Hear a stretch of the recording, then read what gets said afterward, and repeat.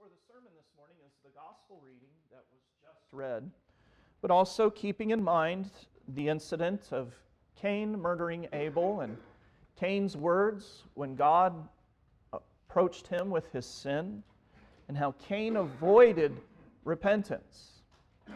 Also, too, St. Paul in our epistle, in verse 16, he says, "At my first defense, no one came to stand by me, but all deserted me." God's grace, mercy, and peace be unto you from God our Father, from our Lord and Savior Jesus Christ. Today we are comforted, even as we hear St. Paul's words saying, "No one came to my defense." Today we know and are comforted that Christ comes to our defense. Christ is our defense. He is our advocate because He has defeated our sins, and He also is the judge eternal, and He says, "Not guilty." Now, self-defense is a huge industry. YouTube, you see all the jiu-jitsu places being built, judo, karate. As long as mankind has been around, self-defense has been an important tact to know. There's, as I mentioned, jiu-jitsu, judo, Krav Maga, kung fu, wrestling, and who can forget good old reliable boxing. Practitioners of these martial arts spend countless hours and dollars perfecting their sport. In this practice, they also learn about their opponent. They go to the mat over and over. They are practitioners. Today, Jesus teaches us a parable that isn't so much about physical self-defense, but what about spiritual self-defense?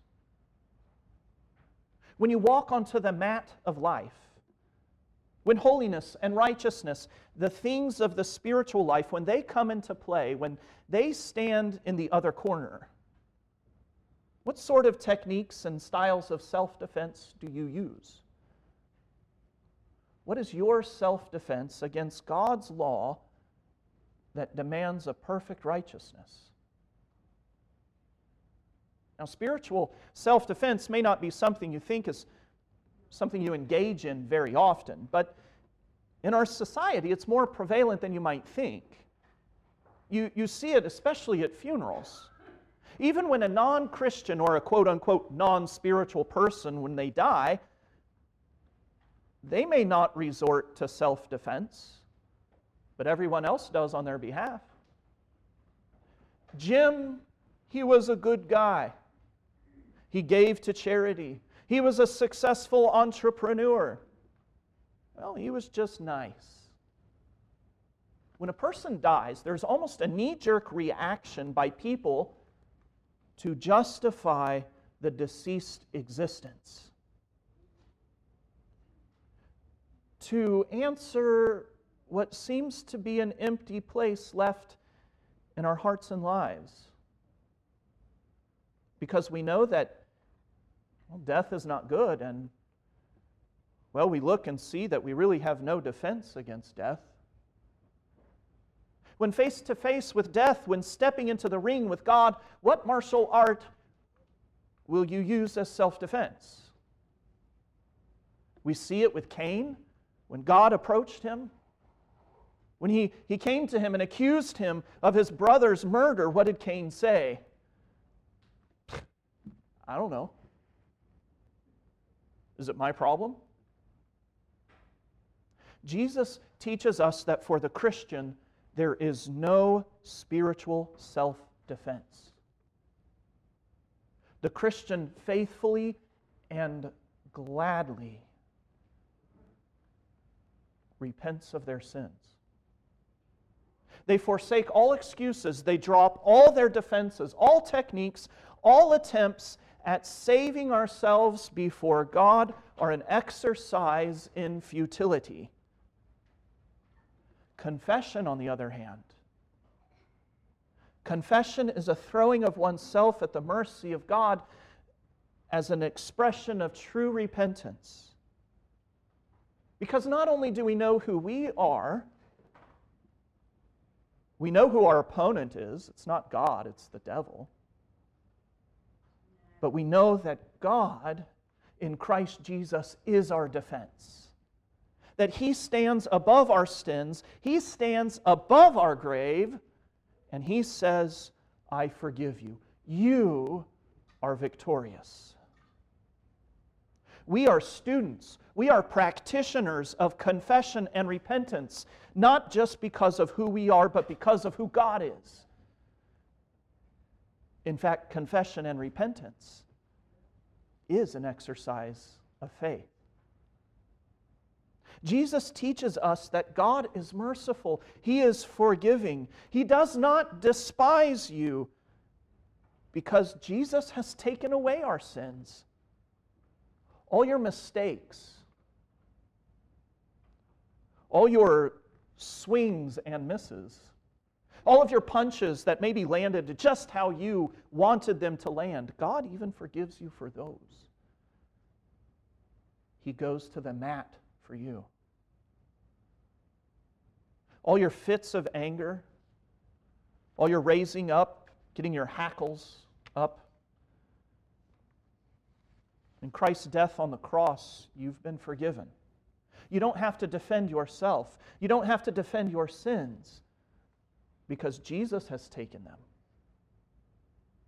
So from our parable, we see a couple of things.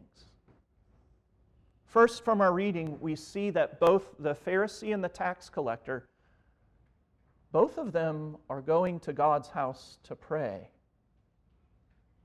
It's normal. It's regular. It's part of a healthy routine. When Jesus chased the money changers from the temple, He said, "My Father's house is a house of prayer." Prayer always takes place anywhere and everywhere the Christian is, but especially part of the discipline, part of the practice of being a Christian is coming to God's house to pray. God says through the psalmist, "Call upon me in the day of trouble and I will deliver you." Again, come into His courts with thanksgiving and praise. Again, I was glad when they said to me, "Let us go to the house of the Lord." The Pharisee and the tax collector are both going to God's house. No one could at least accuse them of never showing up. No one could lob the most basic charge of being a hypocrite. Both were willing to step into the ring, to come to the mat, to wrestle with their sin, to put the gloves on, to be where the rubber meets the road, to stand in the presence of God. This reminds us the importance of being in church, in God's house. Two men went to the temple to pray. It was a normal exercise. It was part of a healthy routine as a practitioner of Christianity. But more to Jesus' point, when you pray, what do you say? When it comes to being in the presence of God, what do you do? What is your defense? Let us learn and pray that we are kept from pride and presumptuous sins. Let what we practice maybe in our daily lives not become practice in the presence of God. Let it reverse. Let what we practice in the house of God be that which we practice every day of our lives. Because pride and presumptuous sins can become a regular practice without us even knowing. An unhealthy routine for your soul. The Pharisee enters the ring. He's ready to spar. He is ready to defend himself against God's law that says all have sinned and fallen short of the glory of God. What was the Pharisee's technique? Well, he sounds very Christian, doesn't he? He sounds very good. In fact, he I think we would consider him an example of someone who we should follow. He followed the law. Listen to what he says. I thank you that I'm not like other men, extortioners, unjust, adulterers, or even like this tax collector. I fast twice a week. I give tithes of all that I get. He had a pretty good self-defense. And I think we'd all agree with him. Those things are very good. He has all the outward signs of being a good guy. His self-defense skills, they were sharp, they were honed, they were true. Then he makes his move, his final and his best self-defensive move. He redirects his opponent and he murders. I'm glad I'm not like this tax collector. There it is. Despite all the outward signs, he was a bad guy. He just didn't know it. Unbelief expresses itself in this way in all of our lives. Unbelief is always being worried about someone else's sins, always being ready to count and keep track of the offender while we skate away clean. Jesus continues because next to the Pharisee, somebody else steps into the ring. The tax collector comes to the mat. The tax collector, rather than list the reasons why God should listen to him, the tax collector confesses. He is a practitioner of confession and repentance. This is a regular part of his life, and it shows. The tax collector knows that he has nothing to offer as a defense. He confesses his sin because he needs mercy. He has no defense. He drops his hands, takes off his gloves, and he bows at the feet of Christ. The point of the parable is not that the Pharisee is bad and the tax collector is good. The point of the parable is that all of us are bad, sinful. All of us are in need of a regular practice, not of self-defense, but that of receiving by faith. Confession has two parts. First, that we confess our sins. Second, that we believe that God is merciful and forgives our sins. That's why we can step in the ring. That's why we can go to the mat. It's because somebody has already won for us. The point of the parable is that God provides a defense for all sinners in His Son Jesus. That God speaks on your behalf when He sends His Son to die. While self-defense is very important, I might even say paramount in our world, and you should know a thing or two. For the Christian, spiritual self-defense is certain death. Today, Jesus points out that receiving, that faith is a matter of divine defense, not self-defense. That God is not far away and gone. God is very active, and His word goes out forth from His house to you. To know that all the things you fight against in life, whether justified, whether it is true evil, we do fight, we do engage, but our battle is not with flesh and blood, but with the spiritual things of this life. And you've already won the victory. And all of the things that cause us so much strife, all the things we think that have defeated us or in the process of crushing us, in the end, God will show us that these were nothing but ways in which He grows your faith. We will look back and laugh and say, thanks be to God for all the struggles. It's hard now, yes. But in the end, God will show you He was your defense all along, and He never left you. When you are disgusted, though, by others' sins, and seem to forget that you yourself have betrayed God by your sins, who will be your defense? Who's going to speak on your behalf? When you disagree with someone else and it seems as if you are always the one in the right, do you even contemplate your life according to the Ten Commandments?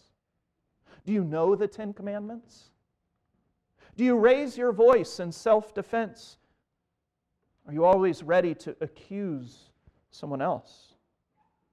Or worse than all of this, are you sitting here in God's house listening to this parable and thinking of someone who, they could really hear this parable today, Pastor? As Nathan said to David, it is you. When you've been so offended by others' sins, you give thanks to God, you're not as bad as them.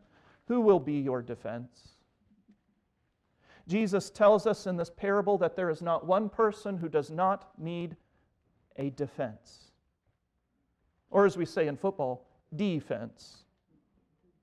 This is why when we come into God's house, our worship service is structured the way it is. We come in and we confess our sins. Oh, but Pastor, it's rote. We say the same thing every Sunday. Self-defense. No. It's not my fault, Pastor. It's old. I don't like it. Self-defense. We come to God's house to pray. We come to be found in the presence of God because we know we can confess, because He will forgive. We learn the proper posture for coming into the presence of God. This today, it is a reality. We come into the presence of God, but it is also practice for when we do face God, when He calls us to Abraham's bosom and we stand before Him. It's practice because we know that God has forgiven us. And He will say to us, you, my dear child, are justified.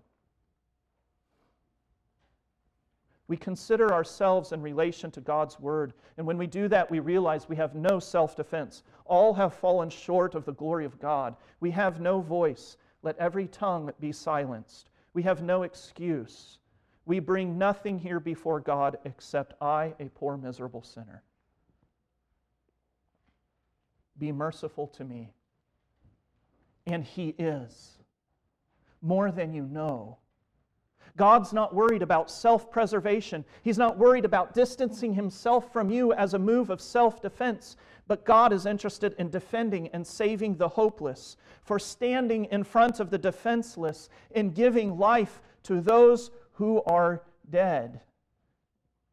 You see, Jesus had the best self-defense one could even dream of having. He never sinned, and yet He did not run away from taking the sins of the world upon His back. The sins of the Pharisee, the sins of the tax collector, even your sins. He willingly and humbly submits Himself, born of a lowly virgin, and forsaken by all. No one stood by Him. Even the Father gave Him up. But He did not leave Him. He rescued Him. Jesus willingly takes your sins. We have something better than a defense against sins.